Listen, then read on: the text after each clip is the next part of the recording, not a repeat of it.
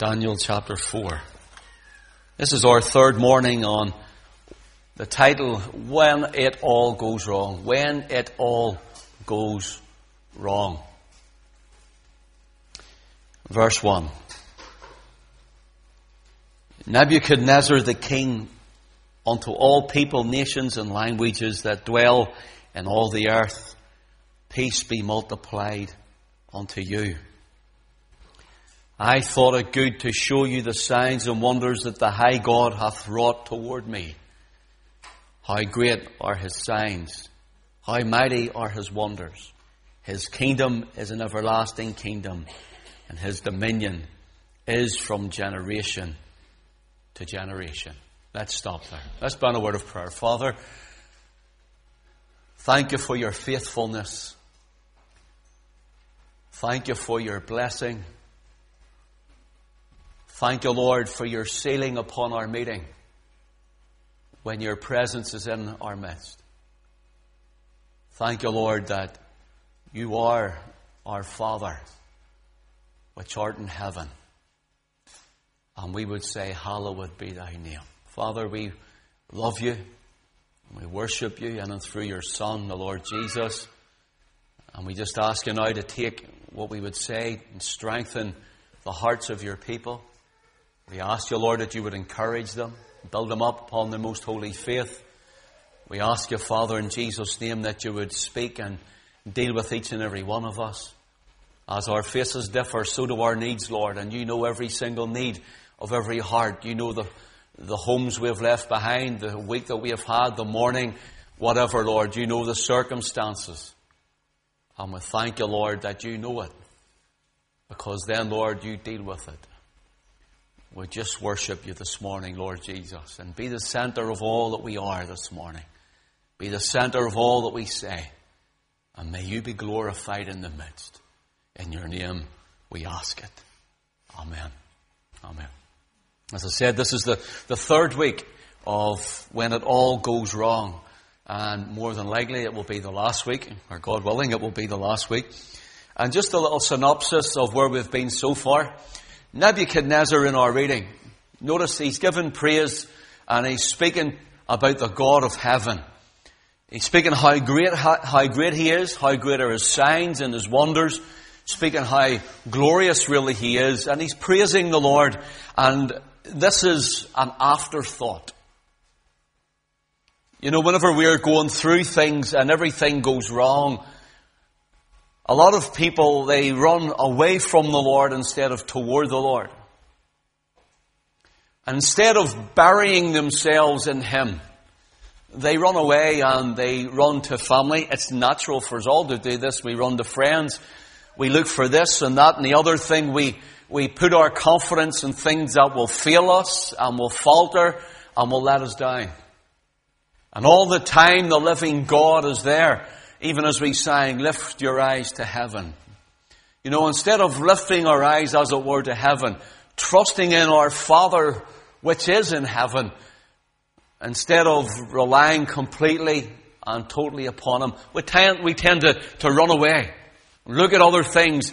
We look at what can help us in this circumstance and situation. That's natural, by the way. I'm not condemning anyone. But what we should be doing is placing first and foremost, before all things, running into the place where God is. That is the secret place of prayer. And leaving it all at his feet. Coming and saying, Father, I can't, but you can. I'm unable, but you're able. This is impossible with me, but the things that are impossible with men are possible with God. Here we have a king. As I said, he's not of the covenant nation of Israel, but nevertheless, at this time I want to look at the history, because the Lord is always working out, and it's like a patchwork quilt. God is working everywhere. In other words, in your life this morning, God is working. In my life, God is working. In someone else's life, God is working. In every believer's life, God is not only working in us, but he's working for us. And he is preparing something that you could never imagine for you. Eye hath not seen, nor ear heard, and neither hath it entered into the heart of man the things which God hath prepared for them that love him. Do you love him this morning? Here, people think that it's my world, my circle, it's my life, my circumstance, and we look inward. One old preacher once says, men have the tendency to sit and study their own navel. And when we sit and study, as it were, our own navel, we find we don't get anywhere further than the flesh, and we don't get anywhere further than our navel, as it were, than past seeing ourselves and what's happening in our lives. The impossibilities are too great. Things are too big. We cannot cope. It's all around us. Everything's surrounding us. But yet we don't realize as believers and born again believers that the Holy Spirit is within us. And the God who spoke the worlds into being, who framed the worlds by the word of his power and upholds everything, causes the moon to turn around the earth and the earth to turn around the sun, and every star to shine in the firmament, and for every star to stay in its place, for everything to be in its orbit, for the bird in flight, right down to you and I upon this earth. The God who created the earth for you and I to walk on, he is within you. If you're saved, he's within you. And you're his child. God is preparing people. God is preparing other situations for your good. And you and I are walking through time and place. You and I are walking in today. You and I are walking, sitting here now. We'll get out, we'll go and have our lunch. We'll come back this evening to the meeting tonight, won't we? I hope we all will. We'll come back to the meeting tonight. See, we're through time. We're waiting on the change. We're looking for it. We all do. And we think sometimes when we're in the bad times that we're looking for the change of circumstance. We're looking for God's glory. Things don't seem to be happening, but God right down the line is already working on your behalf. Suddenly, as it were, the Lord comes to his temple. Suddenly, things seem to change. Suddenly, someone comes with a confirmation of a word. Suddenly, a circumstance changes. Suddenly, a door opens when the other one has closed. Suddenly, we get the good news, the great report, good results. Suddenly, God has worked together for our good. And you and I think that God has worked together for our good suddenly, but God is always working together for our good. God's working for your benefit right now. The Lord loves you and he's working for your benefit as you sit this morning. God is preparing things for your life. God has a plan and a purpose for you. You might think, well, I've just come in this morning as usual, or maybe you've come in and it's been your first or second or whatever time, and you think, well, maybe God hasn't got a plan for me. God has, but there's a lot of times we walk out of God's plan, and God has to allow circumstances and situations to change when we walk out of his will, that we will be called back into his will. We understand when we walk one way, we walk down a road and we're heading straight ahead. We're walking with the Lord. We tend to veer to the left or the right. We drift to the side. Suddenly we're veering far off, turning away almost from God. And God allows things to happen that we can see his great love, and he calls us with that love. God isn't giving you the problems and the sickness and the hurt and the stress. No. We're walking into that, away from God. God is showing us the open door of love and calling us into it. See, what the devil means for evil, God means for good.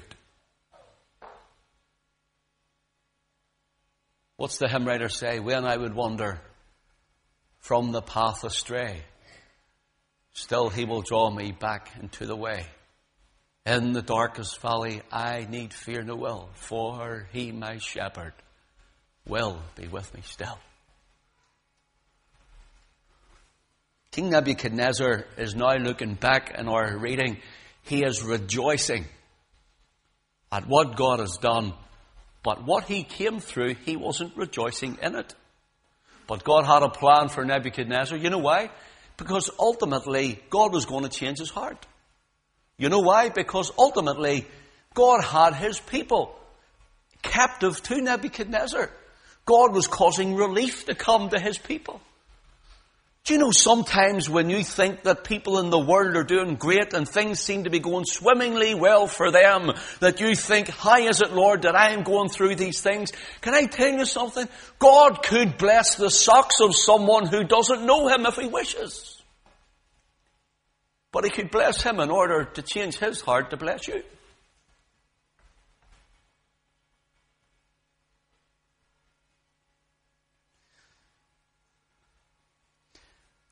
Nebuchadnezzar, he's rejoicing, and just a little synopsis is, he should have known better what had happened to him before it happened. He was warned. He was told. He was given a promise. He was given, if you want, almost a covenant, even though he's not one of the God's covenant people. But he was given a promise that he would recover. But he would recover for God's glory. You know, God causes us to recover. When we get answered prayer, it's not for your glory, and it's not for my glory. When we get answered prayer, it's not for us to heap things upon our own lusts, forget God and run away again. It's for God to receive the glory and for us to have communion and fellowship with him and glorify his name and what he has done in us, through us, and for us. I've said this before, sometimes we're crying unto God. We're praying our hearts out. We're almost eating the altar rails, for a want of a better word, although we don't have that altar in here. But, you know, we're eating the altar rails, as it were. Oh, Lord, if you do this and if you do that, and we're worried here and we're stressful there. And God, he moves things around for us. He works for our good. And when it happens, we stop praying. We stop even coming to meetings. We stop praising him. We stop following him until things all go wrong again. And then we say, Lord, where are you? Why did you let this happen? And the Lord says, I never went anywhere. I never withdrew my blessing from you. You walked away from it.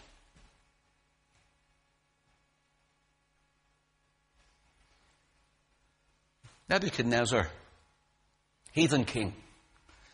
Chapter 2, he's given a dream. Let me say this briefly just to move quickly. Chapter 2, he has a dream. Daniel interprets a dream. Sees a man with a head of gold, arms of silver, and chest of silver. And if you can picture this, I'll do maybe a study in greater depth on it maybe sometime. And here's the chest of arms of silver. Then you have the belly or the midriff of brass. Then you have the legs of iron. And then you have the feet of iron and clay. And he's wondering what this dream is. Daniel interprets, he says, thou art the head of gold. Your kingdom is the kingdom of gold. Then there will come another kingdom which has the two arms of silver and the breast of silver. He says that is another kingdom to come after yours. That's the kingdom of silver. That would be the Medo-Persian kings, the two arms. Then after that, he says, there's the brass kingdom, which would be the Grecian empire that would come, Alexander the Great. And then after that, you have the legs of iron, which is the Roman Empire. And then after that, there's iron and clay and the 10 toes and so on. The splitting of the two legs. That's all prophetical right to this day. So Daniel tells him what this dream is. Thou art the head of gold. Your kingdom, you're the head. God has blessed you, even though it's called common grace.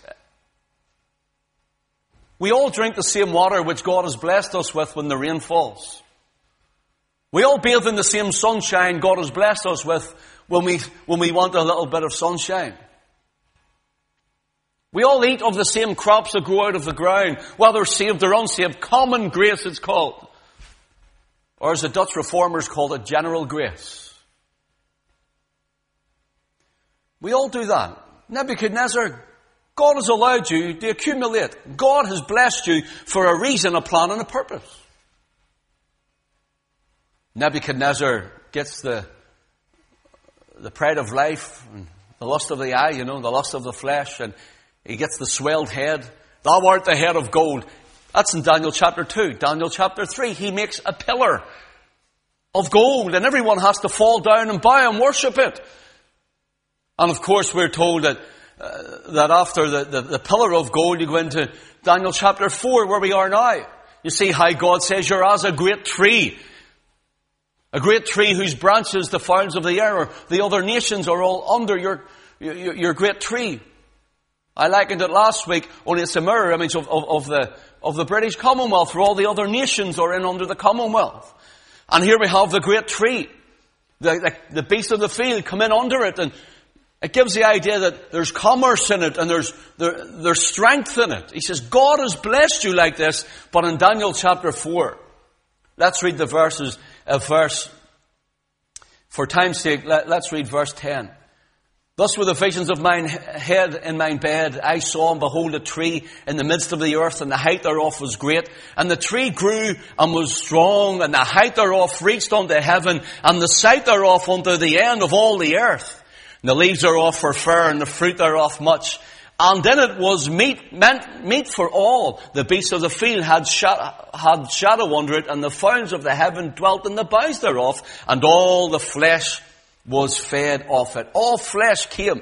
In other words, you're the great head of gold. Now he gets people to worship the gold standard. That's where you get your gold monetary standard today, by the way. Let's worship the gold.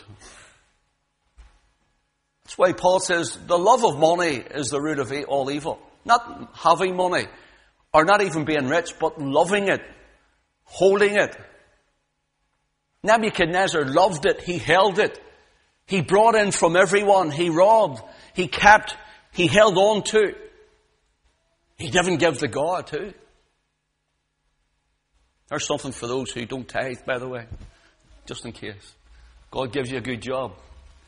Pay back what you owe God. Or maybe He could take it off you. Here we have the love of money as the root of all evil. Not having money or being rich. It's the root. And evil springs from it. That's why there's wars. That's why there's battles. That's why we're in Afghanistan. That's why we're in Iraq, or we're in Iraq. That's why they're fighting down. They're going to talk about fighting in the Falkland Islands again. Because they found oil wells and gas fields over there. Trillions of pounds worth. See, it's the love of it, it's the greed of it, the oil of the Middle East. Everything is greedy, it's robbery. Let's kill for it. And it all springs from this. Having mammon. That's why Jesus says you can't serve God and mammon. Seek the kingdom of God first. And then all these things are added on to you. If you seek God, God blesses you in abundance, and God will give you more than your heart's desire. God's performances outstrip His promises. Nebuchadnezzar, he made this pillar, and now he has this dream of a tree. Everything's coming to me. And then the Lord says, cut down the tree. Let's read this. Verse 14, just for time's sake, please. And he cried aloud, and thus saith, hew down the tree, cut off his branches, shake off his leaves, scatter his fruit, let the beasts get away from under it, and the fowls from his branches. Nevertheless, leave the stump of his roots in the earth, even with a band of iron and brass. He says, look, cut it down, take it from him. The Lord says, you're going to lose your kingdom. You've glorified yourself and not me. We looked last week at the building of Babylon, the city. We looked at the dimensions. 2 million men employed to work on it. 60 miles in circumference. 50 roads going through it. 15 miles long each, going from one end to the other. He builds his wife a 400-foot high mountain in the middle of the city. Surrounds it with palaces. And he starts naming everything after the gods that are around him. And giving them the glory. Do you know God says that He would not share His glory with any man?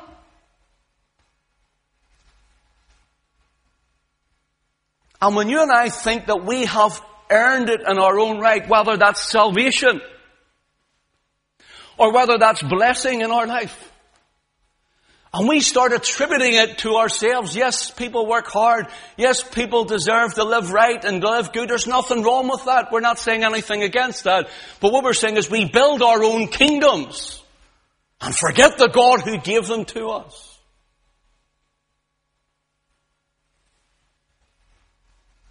The Lord says in His mercy and His grace and in His love, cut it down. Go and teach him a lesson. But leave the stump. Leave the roots. I'll cause it to grow. That was His promise to Nebuchadnezzar. So Nebuchadnezzar, he goes mad. Loses everything. His mind. We talked about that. I want to start here with an inscription we read last week. If you remember, we talked about the city. Belshazzar comes later on, and Nebuchadnezzar is still, if you want, this empire's leader. Nebuchadnezzar, his name comes from the word Nebo, which means Mercury, or foreteller. It's where we get the word Hermes. In other words, he is the man who speaks for God. One who sits in the place of God. Comes from Nimrod. He who is the vicar on the earth. Hello?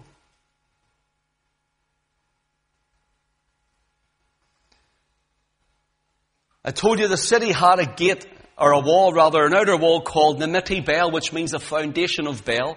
It had an inner wall which was called Imgur Bel. Bel has been gracious. And it had a great gate called Ishtar.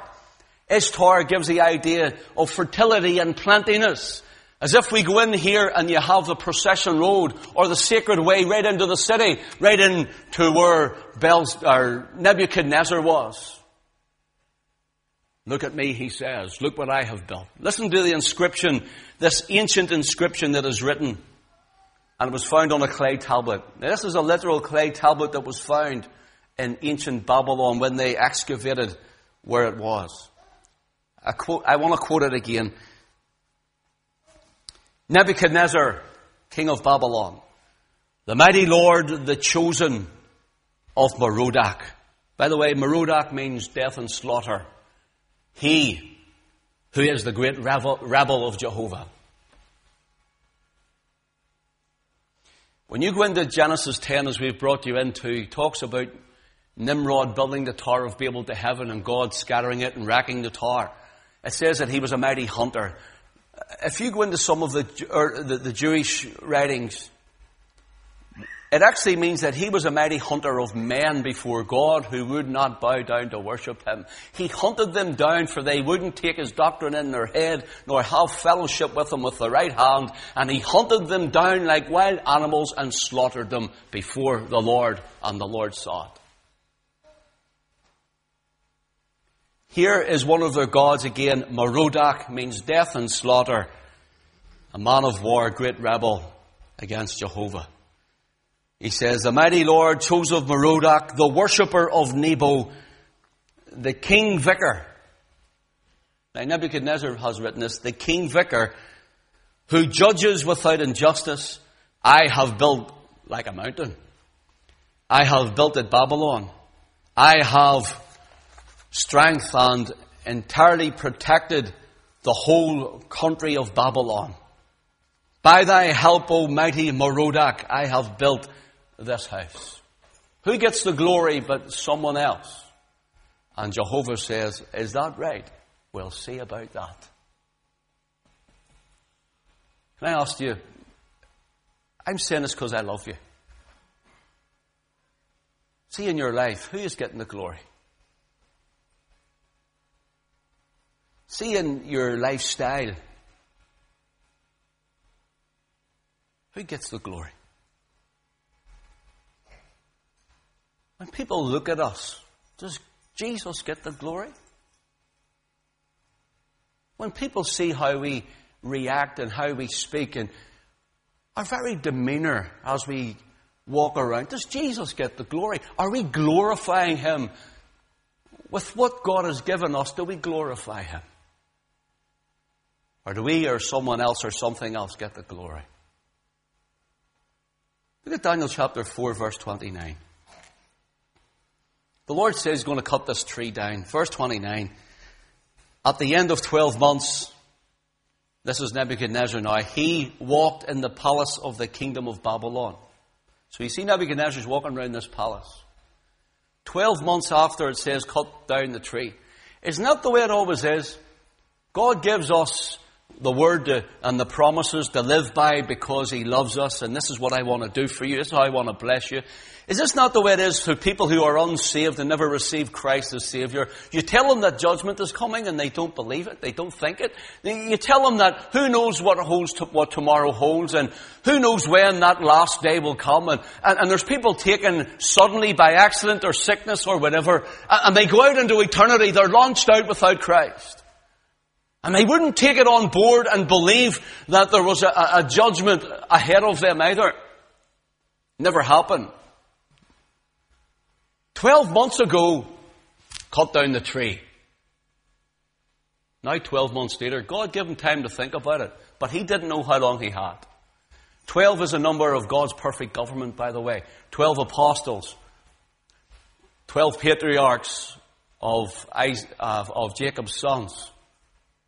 12 tribes of Israel. God's perfect working out and perfect government. 12 gates in the New Jerusalem, as it were. 12 foundations. God's perfect government is applied in this. So he's walking in his palace. Verse 30, the king spake and said, Nebuchadnezzar said, is not this great Babylon that I have built for the house of the kingdom of the might of my power, for the honour of my majesty? Oh, how prideful he is and puffed up. Didn't take what God was saying to him 12 months ago. For while the word was in the king's mouth, there fell a voice from heaven. Notice, a word in a man's mouth who claimed to be God, but a word from God came from heaven. I'd rather have God's word any day. A word from God dropped from heaven.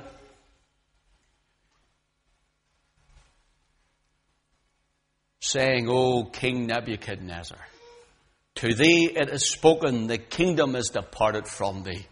And they shall drive thee from men, and thy dwelling shall be with the beasts of the field, and they shall make thee to eat grass as the oxen, and 7 times shall pass over thee, until thou know that the Most High ruleth over the kingdom of men, and giveth it to whomsoever he will. Says Nebuchadnezzar, you need to realize, you need to understand that I'm in charge, that I am the sovereign Lord God, creator of the heaven and the earth, and what I decide to do happens, not what man. You know what I want you to see in this before we're finished?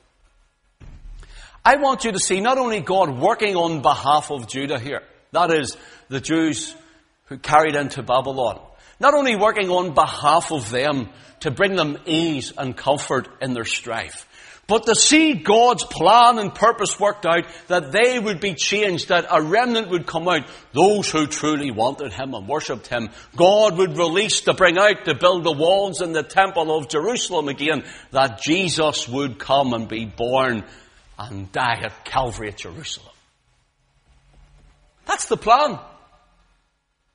That the gospel would go to the west, that the gospel would go to the east, to the north and to the south. That the gospel would be preached in all 4 corners around the world. That you would be reached and God would bless you, save you, redeem you, forgive you. That God would call you, because when the kingdom comes, remember the kingdoms in Daniel chapter 2 we talked about? Head and silver and brass and iron and clay. Then it says there's a stone that comes that's not cut out without hands. In other words, this is natural. This isn't natural. This is supernatural. It's not man-made. It's God-made. It's a big rock, as it were, rolls out, smashes the image, and as it smashes the image, it fills the whole earth, becomes a big mountain, fills the whole earth.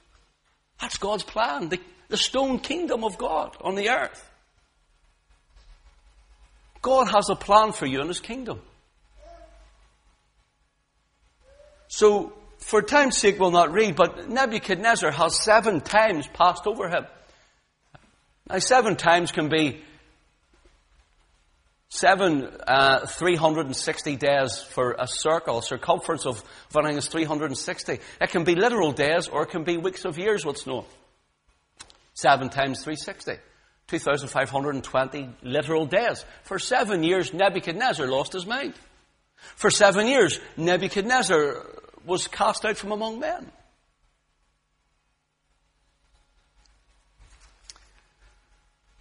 Here's a couple of things for you to jot down as we try and round this up. I could do about another 10 weeks on this, but I'm going to try and round this up for you. Here's something to write down. Here's a lessons. A couple of quick lessons. 1. Lesson 1 is to learn that when our circumstances change, we should acknowledge that nothing is secure in this world. Once we get it into our mind, we'll not be disappointed. Nothing is secure in this world. It changes. Our security is in Christ. Our security is in who He is. For example, the Lord Jesus says in Matthew 6 and 19 and 20, lay not up for yourselves treasures upon the earth, but in heaven. In other words, serve the Lord. Make sure your riches are toward God. You're rich in spirit toward Him. For His kingdom, when it comes, will smash all other kingdoms. So I say this word, I mean this cosmos, this system of things. Nothing is secure in it. Secondly, we should learn that, and we should understand that it is not within our own strength, nor is it within our own power to change everything around us. But we can change ourselves in order to deal and to speak and to cope with it. Turn with me to Philippians chapter 4.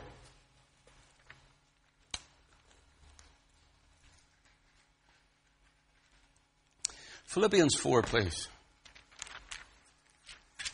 And let your eye run down just a verse. We'll just lift one verse out for the moment. Verse 11. The Apostle Paul says, not that I speak in respect of want, for I have learned, in whatsoever state I am, therewith to be content. So Paul, you're a wee Christian now, sit there, do nothing, and let the world dictate. Sit there and do nothing and just act like you're powerless. And, well, that's the cards you've been dealt. That's not what this means. The idea here is to learn.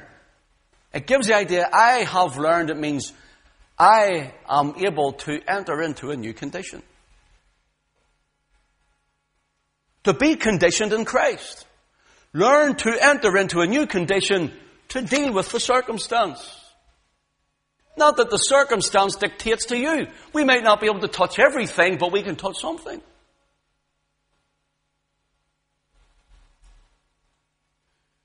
Paul says, I've learned. And if Paul has to learn, I have to learn. You have to learn. We'll always be learning. I have learned, he says, in whatsoever state I am therewith to be content. It means I have learned to enter into a new condition, to be content. In other words, to be independent of external circumstances, to be the master of that situation. In other words, now, hold on a wee minute, these things are coming against me. I'm your child. I'm a child of God. I have the Holy Ghost in me. Greater is He that is in me than he that is in the world. Hold on a wee second, the doctor gave us a report, let's go pray for this person. Changing our mind to change our heart.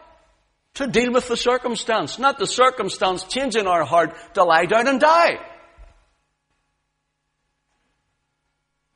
Brothers and sisters, we need to change our minds according to the Word of God, that we will be changed from the inside to the out, in our thinking, in our mentality, in our actions, in our speech, that we will take charge of things instead of lying down under them.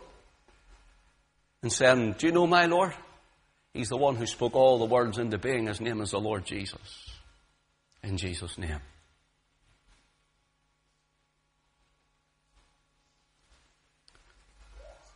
Thirdly, we must acknowledge Almighty God and give Him all the glory due to His name, for every good gift and every perfect gift is from Him. James 1:17. Fourthly, we must see the hand of God, the grace of God, the mercy of God, the love of God in our troubled times. We might feel like a stump.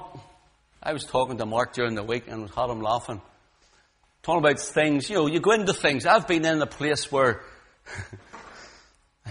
Mark and others, I'm sure we all have, but I've been in a place where everything was stripped from me. And you're cast aside like an outcast at times. You see, when you have money, people want to know you. And see, when you're in the world and you have money, you go into a bar, you have all the friends in the world. No, everybody wants to sit at your table. See, when you don't, it's a different story. And I've been cast aside and told not to minister because, we don't want you to minister in our church. You can sit there. I've had all this. Turned away, and I've had it all. We have been put out.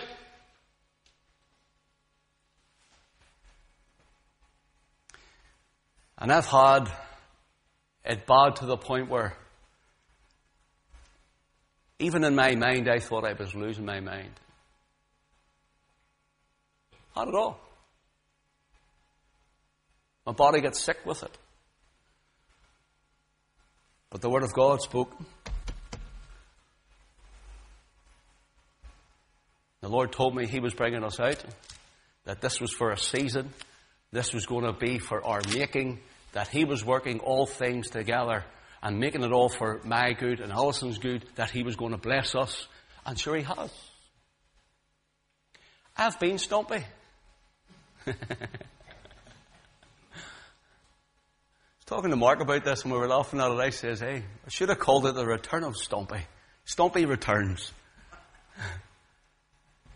Well, listen, maybe you're stumpy today. Maybe you're humpy today, but maybe you're stumpy today. And if you're stumpy today, God hasn't cut you out of the ground. He hasn't plucked you up and thrown you away. You know what He's doing?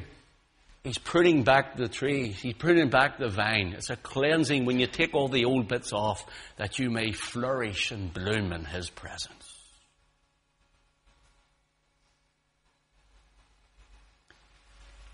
When the Lord Jesus was baptized in the River Jordan, He goes out into the wilderness, and for 40 days and 40 nights He's hungry and He's thirsty. He hasn't drank and He hasn't ate. And the old devil comes to tempt Him and to test Him. I speak with all reverence. The Lord had nothing out there. He was like that root out of a dry ground, as Isaiah calls Him. He was like that stump. But His Father was watching Him.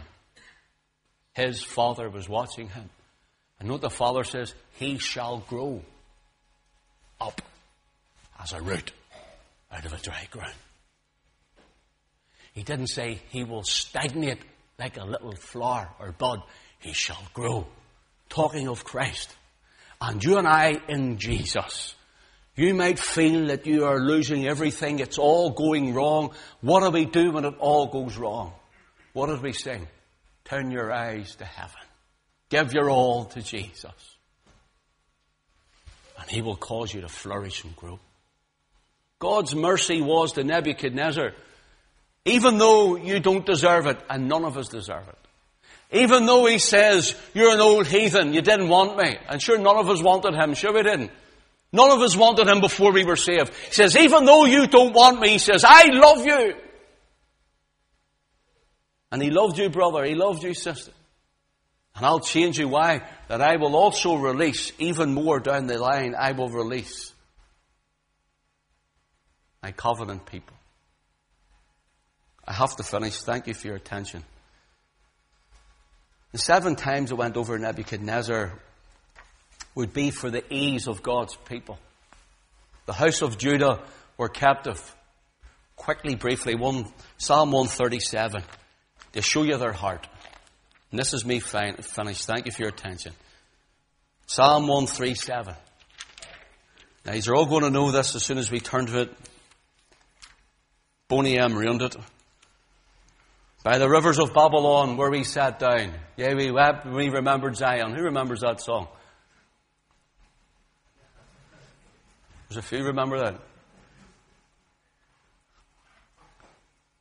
They destroyed this psalm, didn't they? Well, anyhow, let's read this. By the rivers of Babylon, here are Judah sitting. Most of the Jews, they went way after the other gods. They actually mingled with them. They married them and they brought out the twisted demonic scriptures from it also. And that was what was in our Lord's day when he says, "Ye are of your father the devil." They brought it out of Babylon. But here we have a group of Judaites who are sitting and they're saying, "Oh, we miss the temple. We miss the place where God's presence is. Our hearts are so low. Everything's taken from them. By the rivers of Babylon, there we sat down. Yea, we wept when we remembered Zion. We hanged our harps on the willows in the midst thereof.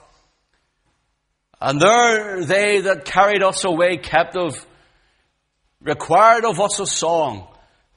And they that wasted us." Notice, they wasted us. See the word wasted? Note it gives the idea of? It gives the idea they were so harsh, they were howling, not singing. Howling with the agony of it. Howling with all that was going on. Oh, they wasted us. They took every bit of God out of us, he says. In other words, they took us away from the temple. They destroyed our lives.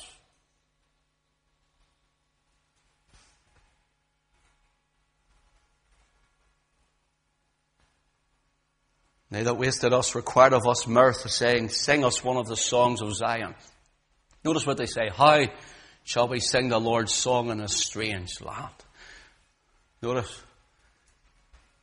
They're worshipping one moment and they're in Babylon the next.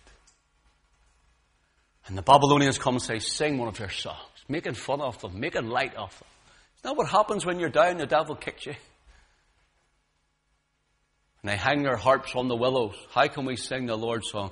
Yea, we wept when we remembered Zion. Notice it didn't say, we wept when the enemy attacked. We wept because we were badly treated. We wept because we were hurt. We wept because nobody liked us. We wept because of this, that, or the other. No, they wept with a godly sorrow unto repentance. Oh, we wept when we remembered Zion. We miss the presence of God. We miss God's house. We miss giving Him glory and honor. And do you know, there was a study in America going around different churches, and one man says, if the Holy Ghost was taken out of church, 60 to 70% they believed of the church would still continue on without the Holy Ghost. Because it was all ritual, because it was all ceremony, and because it was all programs, and the Spirit of God wasn't moving. He wasn't there.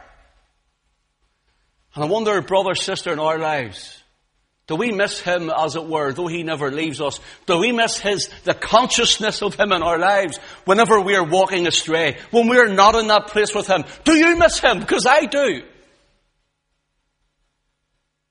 And many a time I'd sit and say, "Oh, I miss you, Lord.